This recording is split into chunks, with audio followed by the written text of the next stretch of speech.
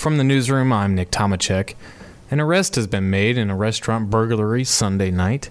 According to a press release from the Bay County Sheriff's Office, the suspect is Robert Jermaine Rowe. He's a 39-year-old Freeport man.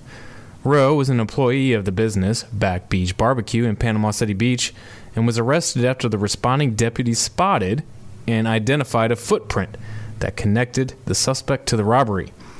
Deputies were called to the restaurant, which is located at 19714 Panama City Beach Parkway, about 5:30 a.m. on Monday. The manager had security video of someone entering the restaurant at 9:42 p.m. Sunday, which was after closing time.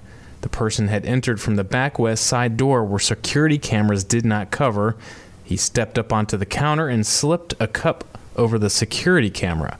The safe, which contained more than $400, was missing. The deputy noticed faint shoe prints on the counter under the security camera.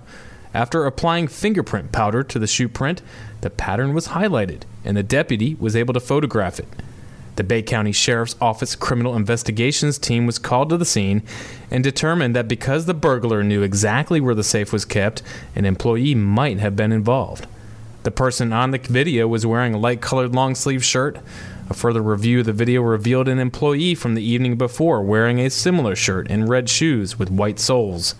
He appeared on video to be standing in the front of the camera, staring at it as though noting which direction it was pointed. Investigators then contacted Rowe and asked him about the red shoes. Rowe gave them the shoes, and the pattern on the bottom matched the shoe print on the counter in the restaurant. He was arrested and charged with burglary of a structure and petty theft.